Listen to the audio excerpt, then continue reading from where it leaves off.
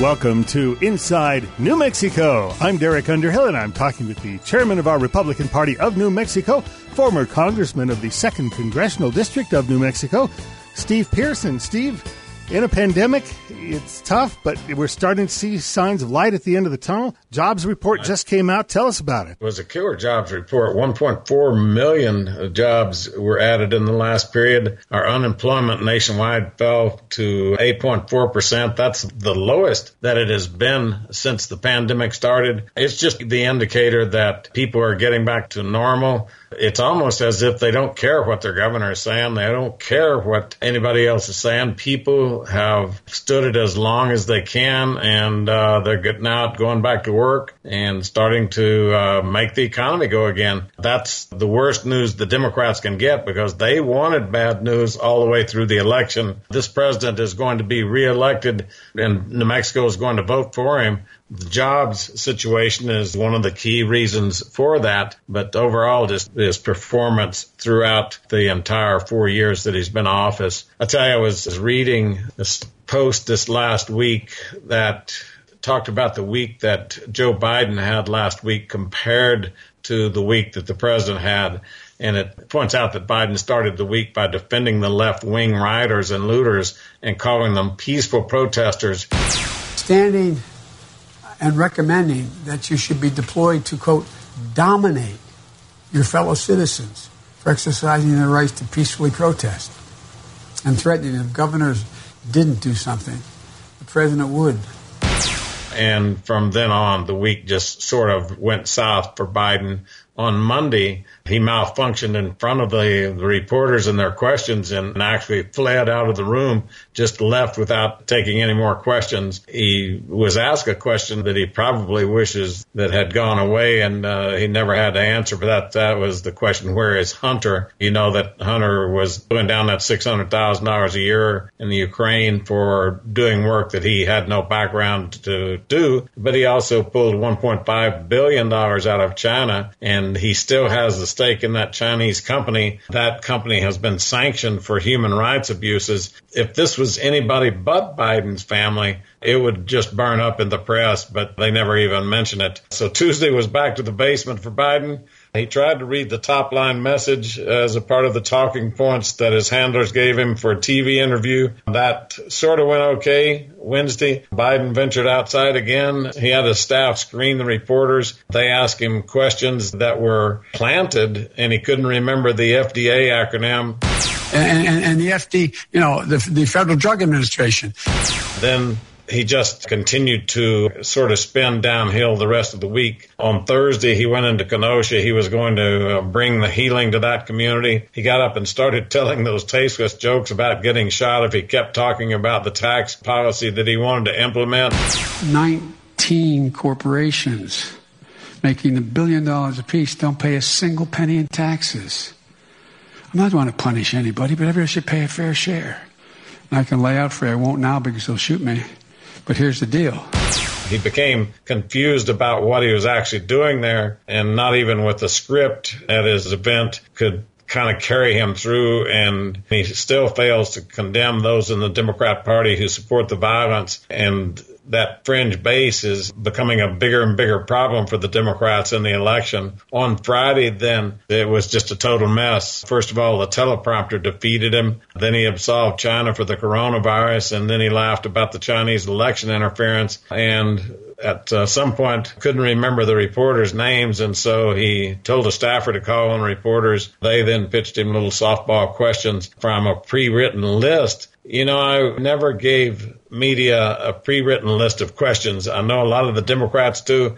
They just don't study the issues. They don't work at it, and Biden is no exception. He's been 47 years in the U.S. Congress, both in the House and the Senate, and he still doesn't know the issues. In contrast, President Trump on Sunday toured Hurricane Laura, the recovery efforts in Orange, Texas, and Lake Charles, Louisiana. On Monday, he delivered the remarks about the coronavirus and the potential vaccines that HHS is moving rapidly toward. In the hopefully rounding the turn on the pandemic, we're rounding that turn, and vaccines are coming along great. You know that the job that they've done, the doctors, everybody else, We're years ahead of schedule. Anybody else as president, you wouldn't be talking about vaccines for 2 or 3 years from now, I'll tell you right now. HHS is going to extend coverage for COVID-19 screening tests at congregate facilities. On Tuesday, then, President Trump was in Kenosha speaking about law and order, economic development. Then he was in North Carolina the next day saying, for the sake of all Americans, we've got to uphold the rule of law and defend the American dream for every child in our land. We've got to teach our children that America is the land of heroes. For the sake of all Americans, we must uphold the rule of law and defend the American dream for every child in our land. We must teach our children that America is the land of heroes. That's something that Democrats don't believe anymore. They don't believe in American exceptionalism. Then the next day, Thursday, President Trump traveled to Pennsylvania, and he, of course, dealt with and contrasted himself with Joe Biden, who has said he's going to ban fracking, which is going to kill oil and gas in America, but especially in New Mexico. Would there be any place for fossil fuels, including coal and fracking, in a Biden administration? No, we would work it out. We would make sure it's eliminated and no more subsidies for either one of those, any fossil fuel. But the president talked about some of his accomplishments, that he secured America's borders, that he fixed our broken trade deals, he rebuilt the U.S. military, obliterated the ISIS caliphate, secured American energy independence, and built the single greatest economy in the history of the world. And then he points out that we're now going to do it again because the COVID-19 basically shut that tremendous economy down. That's just through Thursday. On Friday, that jobs report came out and is just a proof that everyone needed, that the comeback has started. So as we begin Labor Day weekend, America's unprecedented economic recovery continues. You see what's going on. It's been pretty amazing. The United States economy added today, announced this morning, 1.4 million jobs last month, bringing the total to over 10.6 million jobs created in just 4 months. That's a record by far. In August, we added 249,000 retail jobs, 174,000 leisure and hospitality jobs, and 29,000 new manufacturing jobs. The unemployment rate plummeted to 8.4%, the second largest single month drop ever recorded, surpassed only by our big decline in June. Last month, we saw large declines in the unemployment rate for African Americans, Hispanic Americans, and Asian Americans, very big declines. We're witnessing the fastest labor market recovery from any economic crisis in history by far. He also worked out on Friday this historic deal between Serbia and Kosovo that took tremendous leadership, and it's something that I watched different presidents try to accomplish these sorts of deals and negotiations. When I was in Congress, President Obama couldn't do them. President Bush was certainly not capable of it. And President Trump gets that sort of thing done. So all in all, when you look at Joe Biden and contrast him with President Trump, there is no comparison. All of those things have led to President Trump spiking in the Zogby poll to 52% approval rating. During the RNC, we saw that tremendous talent. A lot of black Republicans, a lot of Hispanic, Asians, and all of that talent caused the president to jump in his approval, but it also drove Hispanic voters to him. He pulled another 2% during the RNC convention, but among black voters, he took just a monumental jump from 15 to 24%, so a 9-point gain there among the black voters. I keep telling our voters that we can't take it easy. We can't take anything for granted. The one thing I know about the Democrats is they never let up. They will continue to mislead people. One of the great misleadings that occurred in this last week was that Atlantic Monthly article where it basically said that the president said very incendiary things about our veterans. One of our young Republican Hispanic girls here in the state, she's at New Mexico State University, and she made a video of this, but I want to play the audio from that video so that you get a sense that people really just already understand the truth. Listen as this young conservative Hispanic girl from New Mexico works her art here in this segment. Today we come together as one nation to salute the veterans of the United States Armed Forces the greatest warriors to ever walk the face of the earth. Our veterans risked everything for us. Now it is our duty to serve and protect them every single day of our lives. To each veteran of the war, the glory of your deeds will only grow greater with time. This nation is forever in your debt, and we thank you all. You are the reason our hearts swell with pride, our foes tremble with fear, and our nation thrives in freedom. You are among the very greatest Americans who will ever live. Well, Derek, this is another huge week for news. In our next segment, we've got Ronna McDaniel. She's the chair of the Republican National Committee. Is doing a fantastic job, and I think you're going to really enjoy listening to her. So stay tuned for segment 2, Inside New Mexico. On behalf of the New Mexico Department of Health, take COVID-19 precautions. Wash your hands frequently for 20 seconds. Don't touch your face. Use a tissue or your elbow to catch your sneeze or cough. Avoid large gatherings and close contact with sick people, especially if you are elderly or high risk. If you have a cough, fever, or shortness of breath, stay home from work or school. Do not go to the ER or doctor's office without first calling the coronavirus hotline. And avoid all unnecessary out-of-state travel. Help prevent the spread of COVID-19. Welcome back to Inside New Mexico. Last week, Steve Pearce was talking with Ronna McDaniel, the chair of the RNC. We continue with that interview now. Minority voters across the country are hungry for engagement from the conservative wing of politics. They've been very conservative. No one has ever reached out, and so you're doing that very effectively nationally. But then there seems to be just an organic effort. We've had 12 to 15 black conservative voices start speaking here in New Mexico. RPNM is scheduling them on radio, TV, and for the newspaper, we're helping them on op-eds. And so suddenly this voice is here. So when BLM comes in, we let black conservatives speak for the party. It's not me. And so I compliment you again nationally. The Attorney General in Kentucky has just really skyrocketed. He's somebody that when he presented on national TV that he was very believable. He was so friendly. He came across as just someone that you just like, just normally. He was talking about very, very hard stuff to talk about, and he did it in such an easy fashion that you felt comfortable with it. Tim Scott, of course, has become a superstar. When I returned to Congress the second time, Tim Scott was coming in, and his career is phenomenal, and for him to be that steady conservative voice.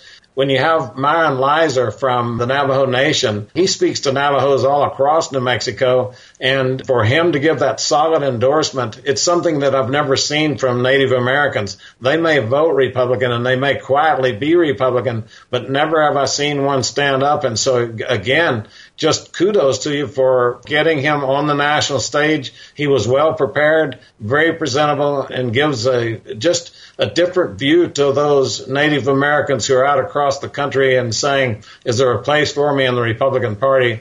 Now, I've seen the press that says that we've had 6 times more viewer on C-SPAN than the Democrats had, but then I see some of the national outlets talking about that Democrats are getting far more viewers. If you look at the digital channels and the streaming, we actually are outpacing the Democrats. And what people don't recognize is the RNC and the campaign have really worked on our digital and streaming channels with Trump Online and all these things now, and there's no interruption on those channels. And we also are doing a little fundraising tool with it. So if you give to the RNC or the Trump campaign, you'll see your name and what you gave scroll across the bottom. And you can only see that on our digital platform. So that's where we're getting a lot of viewership there that probably normally would have gone to the networks, but heck, we're going to fundraise off of this as well and make sure we're raising money for the president. We calculated that we had 10 million more viewers across all the platforms on that first night. I haven't seen the numbers for the second night. I believe that when the Nielsen ratings come out that it's going to be very strong. I know that some of the networks are trying to leave it off completely. They're coming in and they're trying to sell it down. But I will just tell you that the American people are getting enough of an image that Melania spoke directly to women. As a woman, she addressed the COVID crisis and her concerns for family. That resonated very strongly. I've heard that many times. then we're appealing to minority voters in a way that we've never appealed to.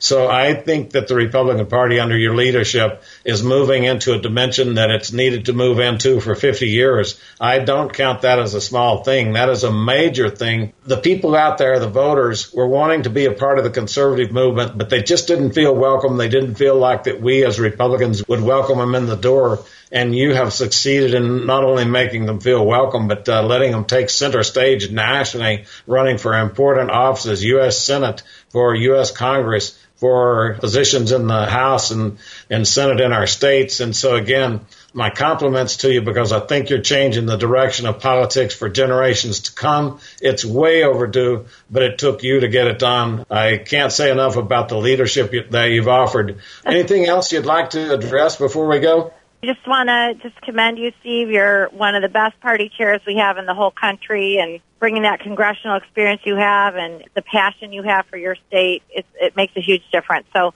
I'm really honored that you've had me on the show. Thanks for all the kind words, and let's just make sure we go win in November. That's the key. We have to win. That's all we're about out here. I came on back to New Mexico. I wanted to go and be at the White House and be at all the events there. But to tell you the truth, I've been gone from New Mexico 4 days. Didn't feel like I could spend another 3, and so I came back. We have made 1.3 million calls in New Mexico, and we've knocked on 250,000 doors by Election Day. That's going to be 1 million doors. So we're doing the grunt work, the basic nuts and bolts of campaigning. We're registering voters. We're changing people from Democrat to Republican. Our Election Day operations are on track. We've got a little bit of work left to do there. But basically, we're running down the final 70 days of this campaign, well organized and ready to win this state. I believe we're going to turn it red, but it comes with the resources that you all at the RNC have dedicated to us. And so, again, thank you for that. But thanks again. We've been talking with Ronna McDaniel, the chairman of the Republican National Committee, and in my view, the best chairman that we've ever had. And so thanks again, Ronna. Good luck to you. Keep up that great convention and give our regards from New Mexico to the president. Will do. Thank you. Thank you for the nice words, Steve. Appreciate it. And if you want to get involved, go to GOP.com or vote.gop, and we'll make sure we get you working. So thanks, everyone. Appreciate it. Steve Pearce and I will return in just a moment with more Inside New Mexico. National Guard and Reserve members are true leaders, both in the military and in the workplace. They are highly skilled and get the job done every day. Employer support of the Guard and Reserve, ESGR, can help you recruit top-notch service members to your workforce. Hiring Guard and Reserve members is good for your business and good for your community. Visit esgr.mil/employers to learn more.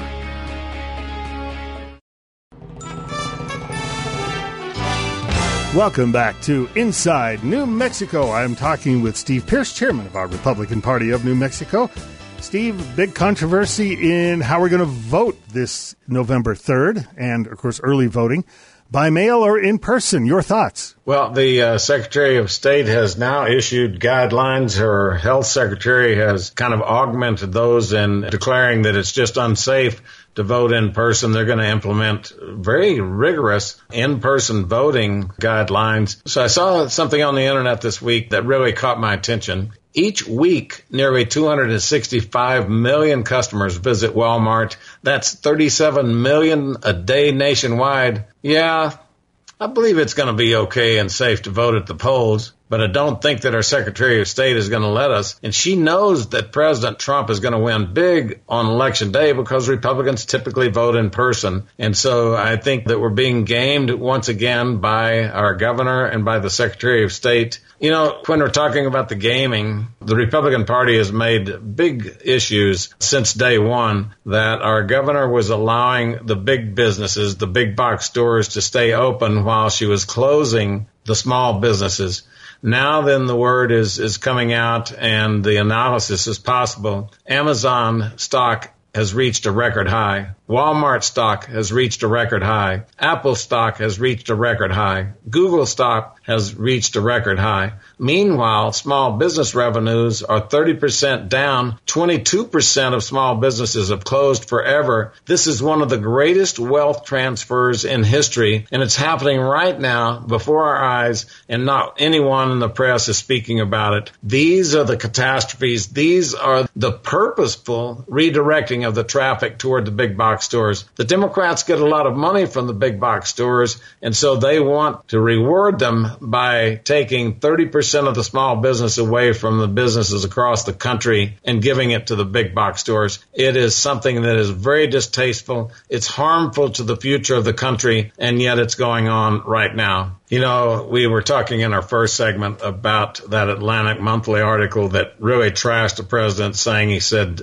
things about veterans that he did not say. Keep in mind that they tried to sell the idea of the Russian collusion for months. They impeached the president over it, and it was totally false. Well, this is totally false, too, and this is what's going to happen to the president down the track, down the last days of the campaign. And so the president's team this week made comments about the Silicon Valley mafia that is going to limit the Trump campaign's ability to answer these kind of attacks down the stretch. They're going to block all political ads in October. So this is the most important election in the world's history, and the president's going to be banned from defending himself. This is the extent that the media, that the tech giants, everyone is ganging up on the president, and still he's riding high and staying strong. You know, as we visit back and forth week to week, we have a lot of discussion about the concept of socialism versus the free market. American Enterprise Institute, the AEI, has done some really dramatic work. There's an article that dates all the way back to July 13th of 2015. It's an article by Mark Perry, and it talks about the most remarkable achievement in human history, and basically no one talks about it. He refers to the chart of the century, which talks about the poverty rate across the entire world. And his point is that there's an 80% reduction in world poverty in the last 36 years, from 26.8% of the world's population that lives on $1 a day or less. And that number fell to only 5.4% in 2006. So in 1970, it was 26.8% of the world's population, 5.4% in 2006. 36 years, and you get that kind of a reduction in poverty, 97% reduction in East Asia, including Japan and Hong Kong. So this question of which is better, the free market or socialism. Socialism does nothing except make people starve. It equalizes down. It doesn't equalize up. The free market allows people to seek their own level of capability. If you want to work harder, you can make more, and that's what is happening around the world. But this reduction in poverty is a combined effort from free trade, globalization, the boom in international entrepreneurship. It's the free enterprise system just exploding, American style. That's our gift to the world, and you have the Democrats on the left who want to simply tear that down and stop the free market and move into the socialist state. That's what's at stake in this particular election here. I'd like to play our audience the audio from a clip the Trump campaign put out with actualities of what Joe Biden has actually said while in the Senate. The moment has come for our nation to deal with systemic racism. What exactly is systemic racism or institutional racism? Individual racism is obvious. Systemic racism, however, is far more subtle. Systemic racism is the 1994 crime bill. Biden's 1994 crime bill helped fuel mass incarceration with financial incentives to keep people behind bars. Biden's record in the Senate actually reflects very racist legislation. Biden has made it a death penalty offense for everything but jaywalking. I like the idea they keep in jail longer. It doesn't matter whether or not they were deprived as a youth. It doesn't matter or not whether or not they had no background that enabled them to become socialized into the fabric of society. It doesn't matter whether or not they're the victims of society. The end result is they're about to knock my mother on the head with a lead pipe, shoot my sister, beat up my wife.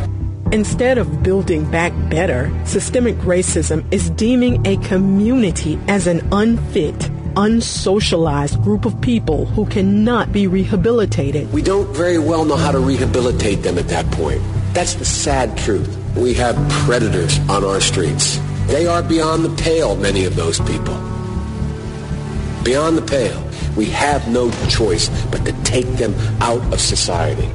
Systemic racism is when your own running mate calls you out for supporting institutional racism. I was actually it was hurtful to hear you talk about the reputations of two United States senators who built their reputations and career on the segregation of race in this country. Biden sought and received support from Mississippi Senator James Eastland. He frequently spoke of blacks as, quote, an inferior race. And it was not only that, but you also worked with them to oppose busing. Do you think that his remarks about segregation as senators and his past policy on busing effectively disqualify him as a candidate? I think the voters will decide whether he is qualified to run or serve. Some very disturbing comments there for a man who wants to be your president. If you would like to find out more about the Republican Party of New Mexico, you can go to www.gopnm.org. The party also has a Facebook page and a Twitter page. The handle is @NewMexicoGOP. The Republican Party of New Mexico is always looking for volunteers to help them with their mission to win New Mexico for President Trump and to turn the roundhouse red. You can call Republican Party headquarters at 505-298-3662. That's 505-298-3662. For Steve Pierce, I'm Derek Underhill. We look forward to meeting with you again next week, right here on Inside New Mexico.